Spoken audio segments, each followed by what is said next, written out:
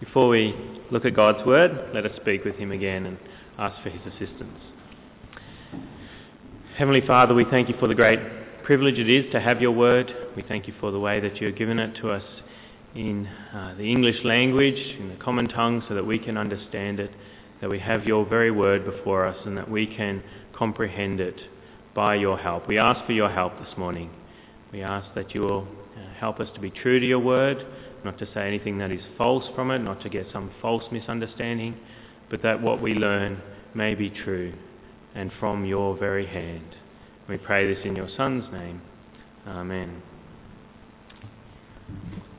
Well, getting your car licence is a very important development for most people in their lives.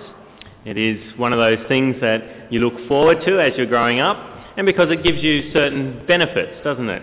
You're now able to travel much further than you were ever able to travel before, apart from when your parents would take you somewhere. I used to be on my bike. That was about the range that I had, and you sort of had a time limit and physical limits as to how far you could go on your bike. So getting a car licence is then able to let you go much further, and it's able to make your friends go a lot further as well. They can, if they don't have car licences, they can now drive with you and go somewhere else. It has other benefits. It gives you the opportunity to maybe start dating without your parents tagging along, and that was one of the sort of driving forces for me for getting a car licence. I didn't get my car licence till I was 19 because I didn't really see much benefit of it. But as I got a bit older, the urge came more strongly that members of the opposite sex were attractive, and so that was one of the driving forces for me. But it also gives you the ability to do certain jobs as well. So it's an important development in most people's lives. It's one of those things that we look forward to. And it's the same with baptism in the Christian life. It's an important development. It's something that is one of those things that comes with being a Christian. There's certain things that start to occur once you become a Christian, and baptism is one of those. It's an important development in a person's life in their walk with the Lord.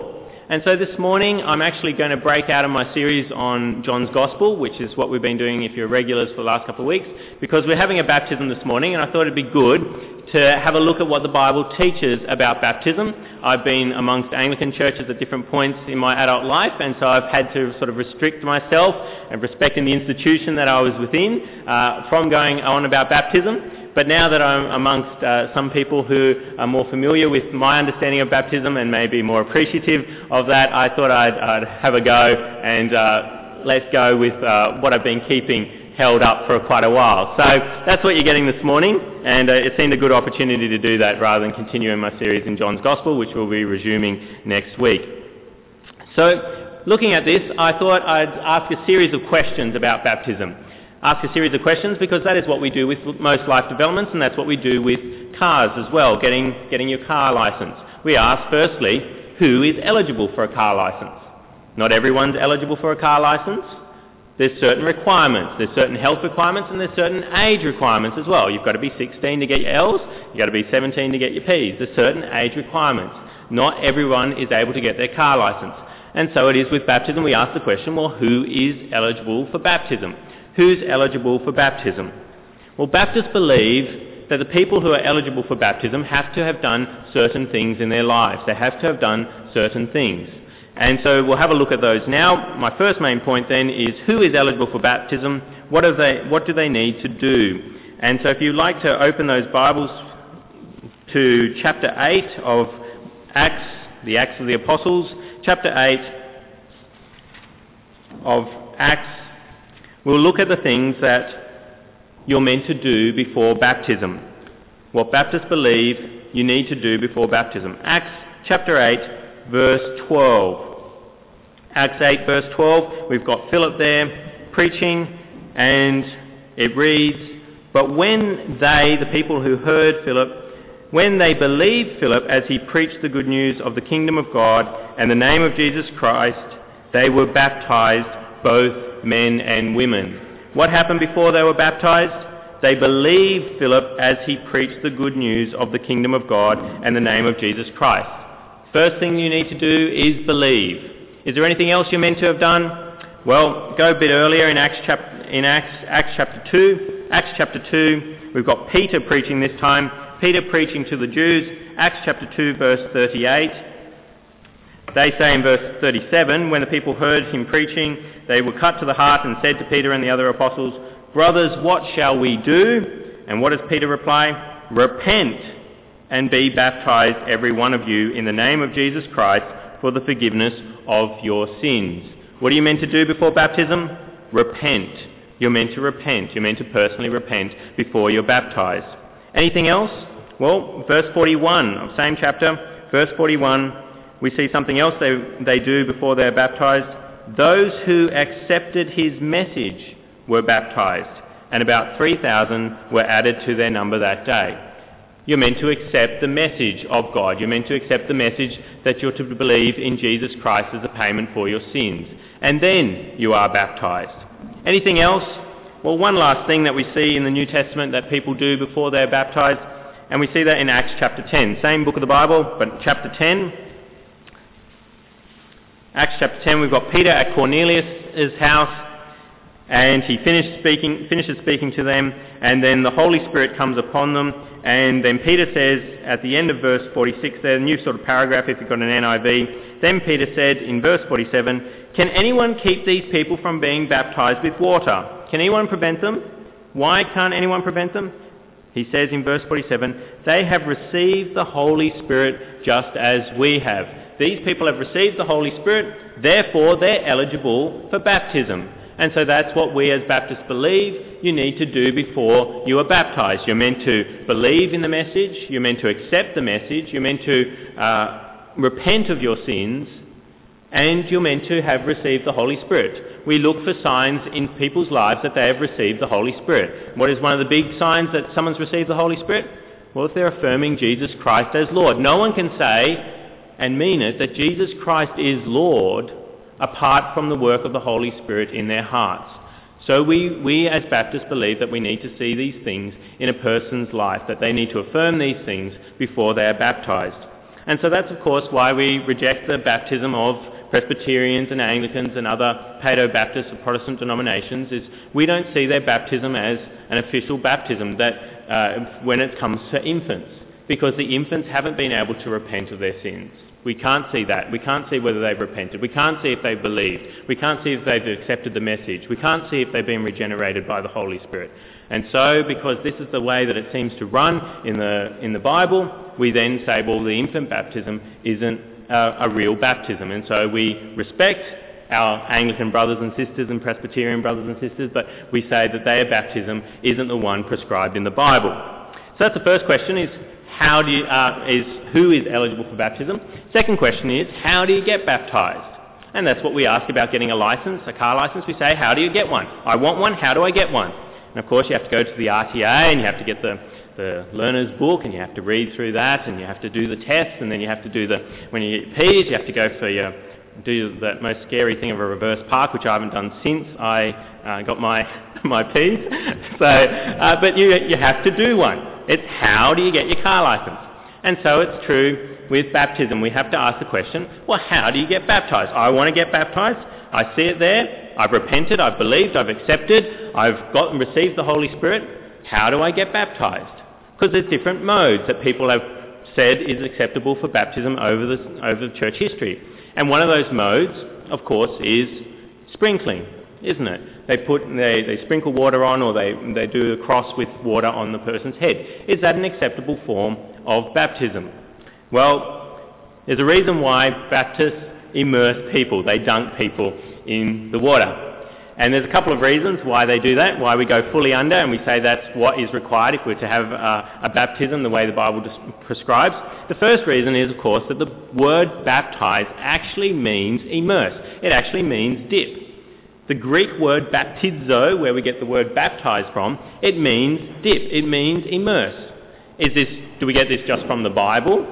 No, we see it in other parts of Greek writings around the time that the Bible was written. And I've got a few examples. So these are coming from outside the Bible, and I think they make clear that baptism means to immerse.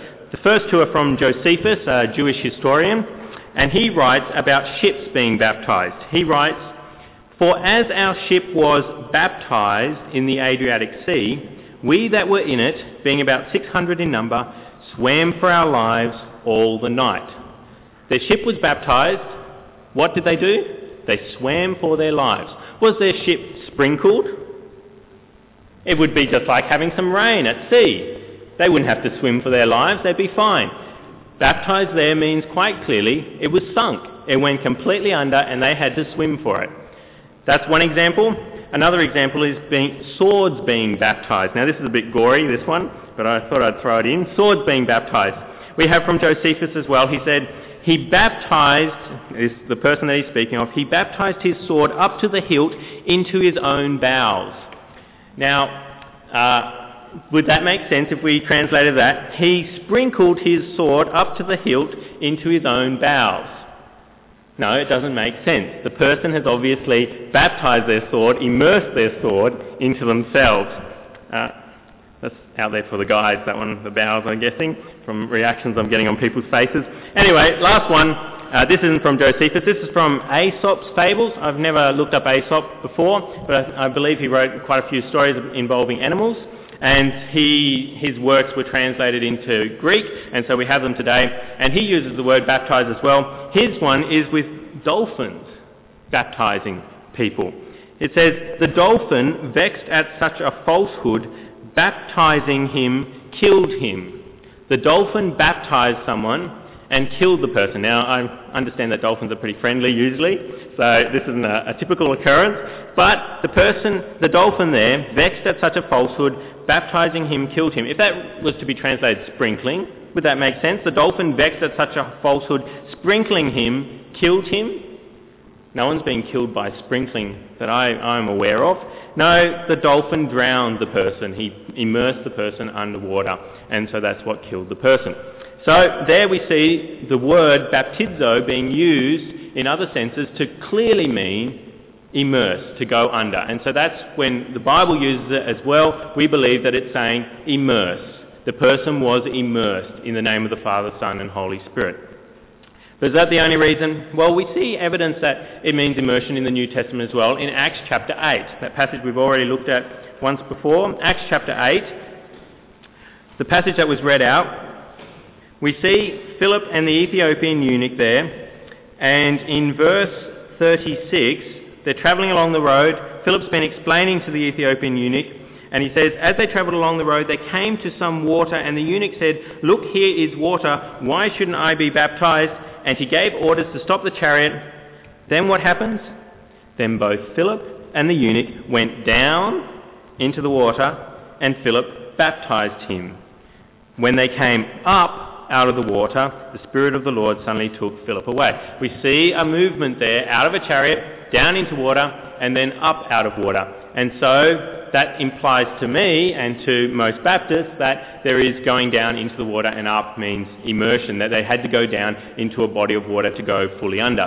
If sprinkling was acceptable, well, this Ethiopian eunuch, what does it say there? He's an important official in charge of all the treasury of Candace, Queen of the Ethiopians. He would have had a pretty fancy chariot, my impression is, from that title there.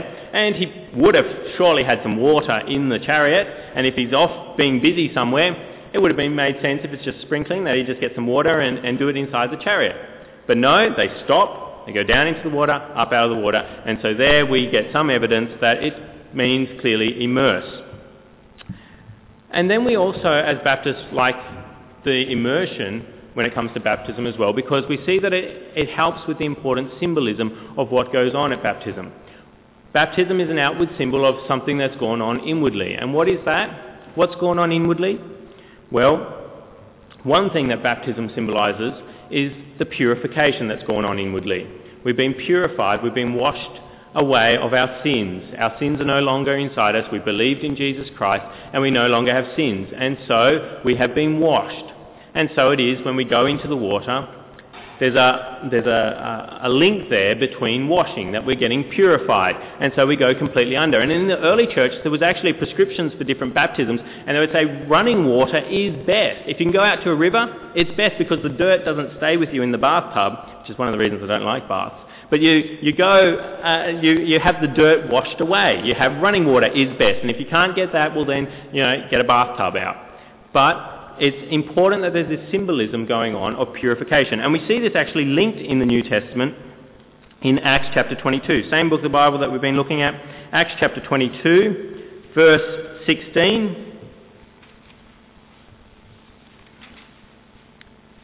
reads, "And now, what are you waiting for? Get up, be baptized, and wash your sins away, calling on his name." Within that one verse, we've got the symbol of baptism and the symbol of washing your sins away linked together there. And so we think it's important that we get immersed fully under so that we're fully cleansed. It's not just our foreheads that are cleansed, it's our full body to immerse ourselves into that symbolism of being washed. But there's another symbol as well that comes along with it that's linked with baptism, and that's our link with Jesus in his death, burial and resurrection as well. That we have died to sin in Jesus Christ. That's what's going on inwardly. We have died to sin through what Jesus did at the cross, and so we have a symbol going on that symbolises that death and burial of Jesus. And we see this in the passage of Romans chapter 6. Romans chapter 6, the passage that was read earlier. Romans chapter 6, verse 3 says, "Or don't you know that all of us who were baptized into Christ Jesus were baptized into his death? We were therefore buried with him through baptism into death, in order that just as Christ was raised from the dead through the glory of the Father, we too may live a new life." And so the baptism that it's speaking of there is the one of being baptized into Jesus' death, the symbolic one that's going on inwardly, but it's a good picture that we have of being immersed into the water, because going into water is somewhere that you can't survive for very long.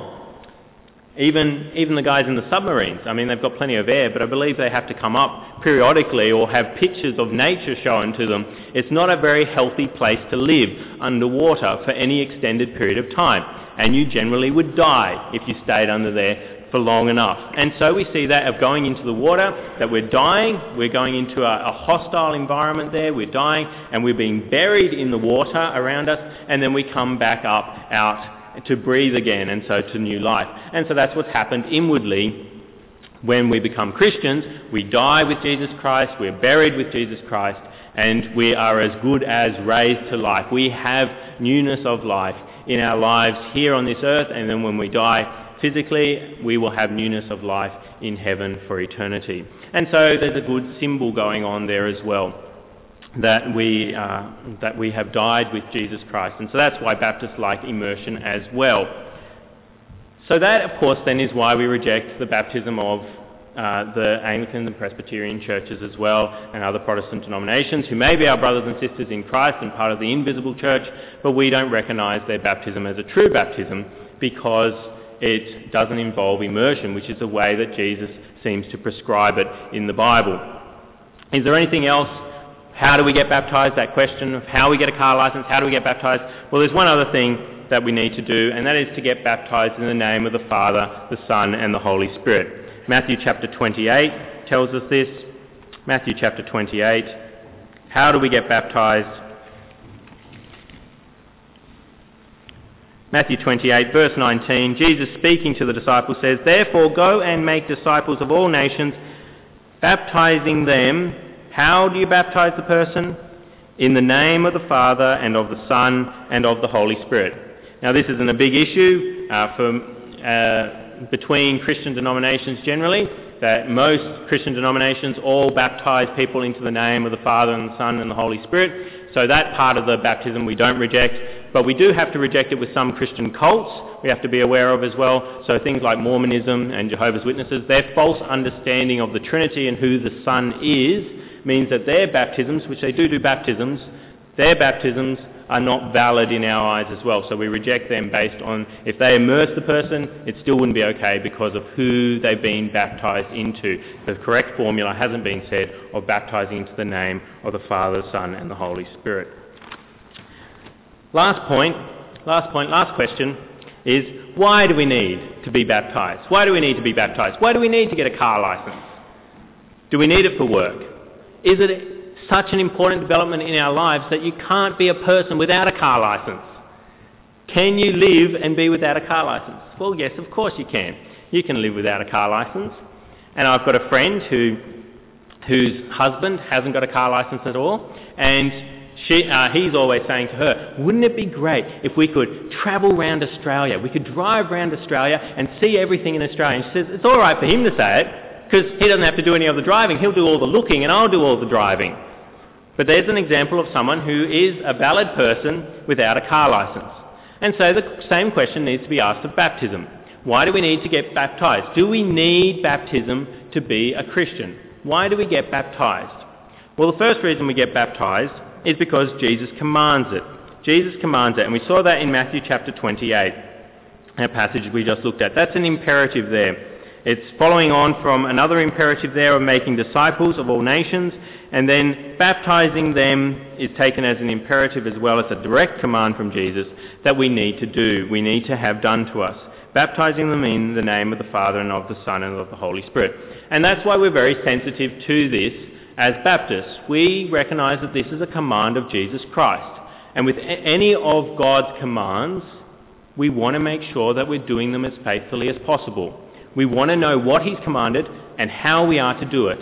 And so we look at the scriptures and we try to find out exactly how it needs to be done, because we don't want to mess around with Jesus' commands. Who are we to redefine one of Jesus' commands?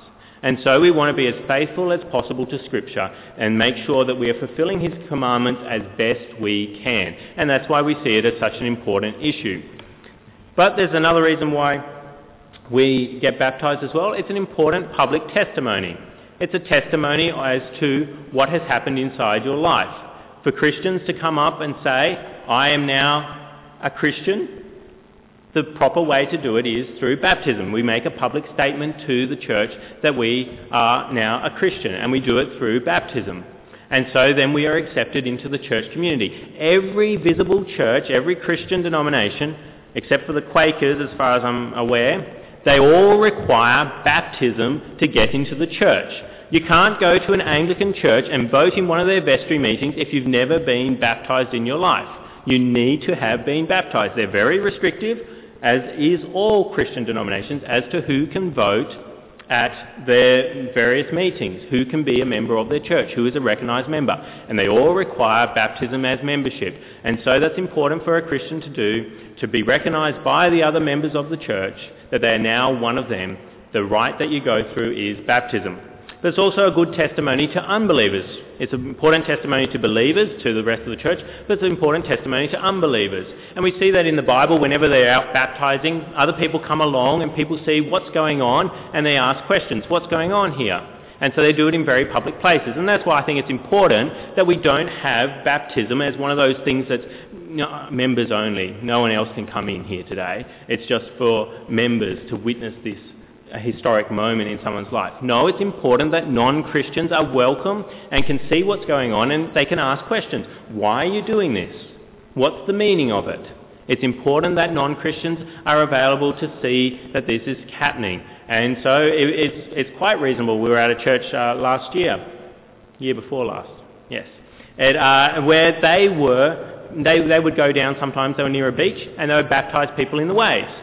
And of course that would rouse all kinds of questions, particularly if you're doing it between the flags, wouldn't it? And so it's an important testimony that you can make to unbelievers. And so it's quite reasonable for churches to do that sometimes, to go out to a local area of water and baptise people there, because it's a great witness. I'm sure you get some questions, at least from some children who'd be at the beach. What are you guys doing? And that'd be an important opportunity that you could make the most of.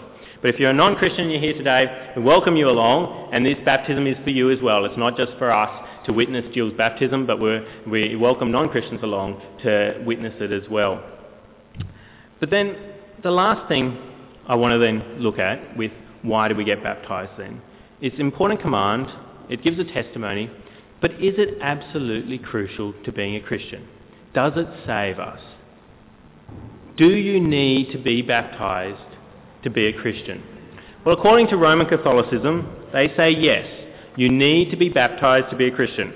From their catechism says, which among the sacraments is the first and the necessary one? And then the answer, holy baptism is the first, because one cannot receive any other sacrament if one is not baptised. It is and in bold type, most necessary sacrament, because no one can receive remission of original sin and attain salvation without baptism. This is the general rule. You cannot attain salvation without baptism according to the Roman Catholic Church. It is an absolute requirement. You need to do it, or otherwise you aren't a Christian. You need to be baptised. And of course, this has meant that in church history we see Roman Catholics often baptising people against their will because you're saving people. I mean, if that really was the case, I'd be up for that as well. If you could force someone to be baptised and you save them from an eternity in hell, you'd want to do it. And so they'd hold swords up to people's throats and make sure they go under because they're literally saving people. Is that what Protestants believe? Do we require Jill to be baptised today so that she will be in heaven? Is it absolutely necessary? Well, as Protestants, of course, we don't believe that this is the case. And we believe it for one very good reason, that we see someone in the New Testament who was never baptised but is confirmed as having a place in heaven. And that is the thief on the cross. Luke chapter 23. Luke chapter 23. Luke chapter 23, verse 42. We've got Jesus being crucified there. We've got two criminals on either side. And one of the criminals says to Jesus, he's up there on the cross, dying, and he says, verse 42, "Jesus, remember me when you come into your kingdom." He believes who Jesus is, and he wants Jesus to remember him. And what does Jesus say? He says, we can't baptise you, so you can't get in. And what does he say? Verse 43, Jesus answered him, "I tell you the truth, today you will be with me in paradise." We do not need to be baptised to be a Christian, and that's why we recognise that there are so many people outside the Baptist denomination who are Christians and who are our brothers and sisters in Christ, and we can work together with them to advance Christ's kingdom and enjoy fellowship with them. Just because they haven't been baptised the way that Baptists baptise people doesn't mean that they aren't Christians. They're still brothers and sisters in Christ, and we should always love them as that, as brothers and sisters in Christ. But we do want to make sure that we stay faithful to God's commands, and it's an issue of conscience. And that's why as Baptists we meet together and we affirm different commands together that we believe are true and faithful to Scripture. Just as any other church believes certain things that you can and cannot do, and they look at Scripture to see those things, sexual immorality, all those kinds of things, churches will discipline people for them and kick them out of membership for those reasons.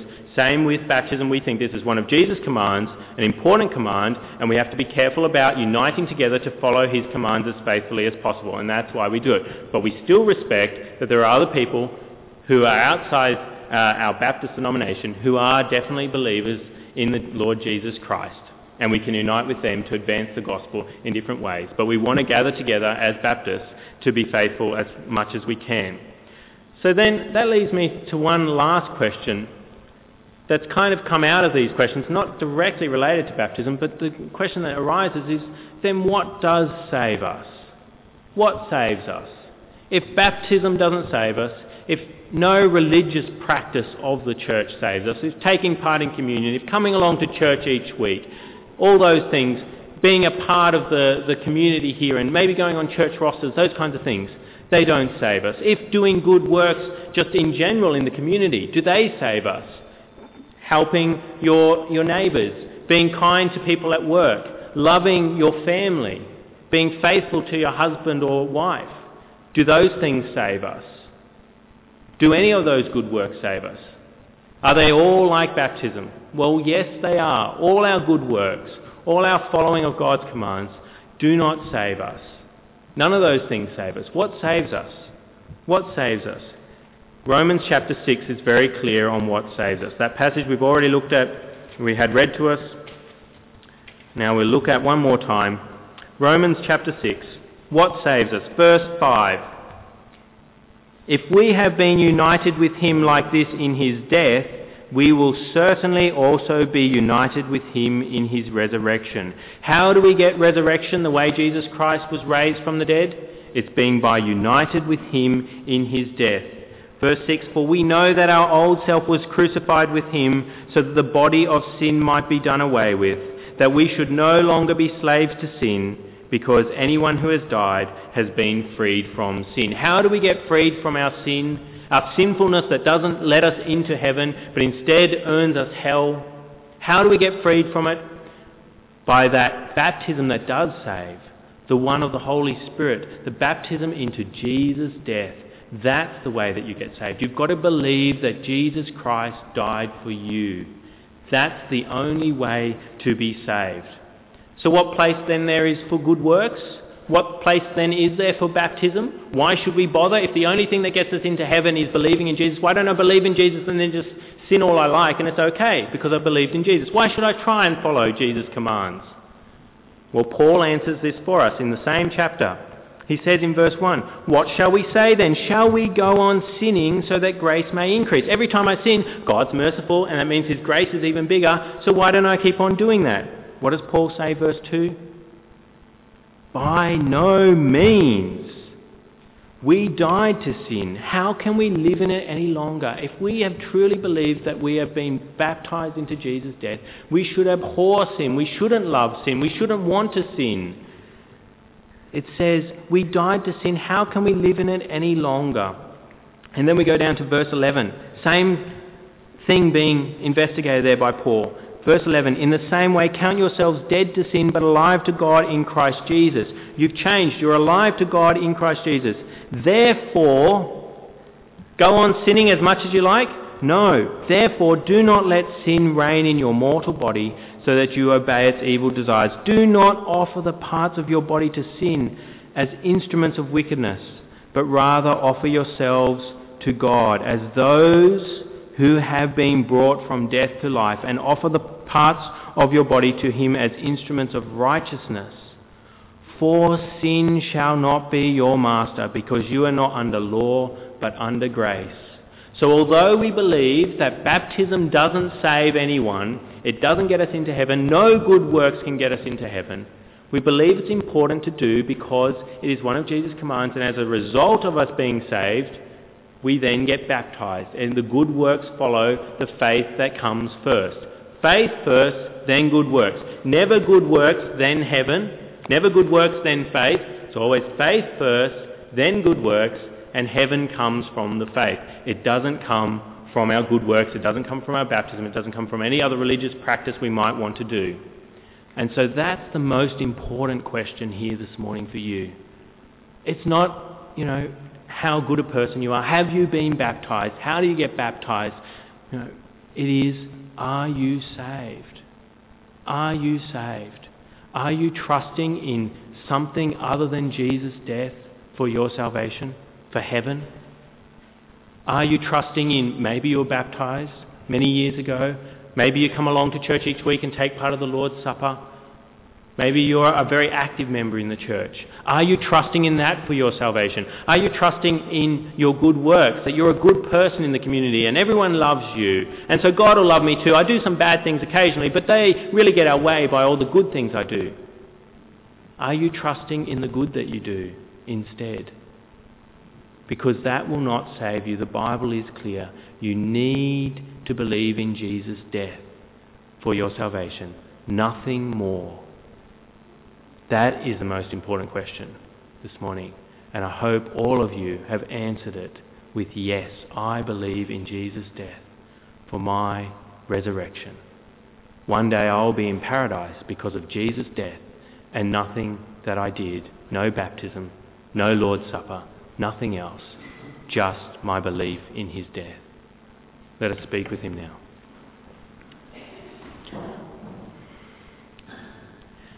Heavenly Father, we thank You so much for Jesus' death, that nothing that we do is worthy of being held up to You to get us into heaven. So much of our lives are tainted by sin, and we need Jesus Christ and His righteousness, His good works to be for us. We pray that we'll continue to believe this each day, that we'll never be tempted to start trusting in our own faithfulness, our own baptism, something that we've done, but that we'll always be reminded that it is nothing of us, but all of You. We pray for anyone here this morning who does not know this, who has not accepted, who has not repented, who has not believed, who has not received the Holy Spirit. We pray that they will turn. They will recognise their sinfulness, and they will come to a saving knowledge of You and in good time be baptized. And we pray this in your Son's precious name. Amen.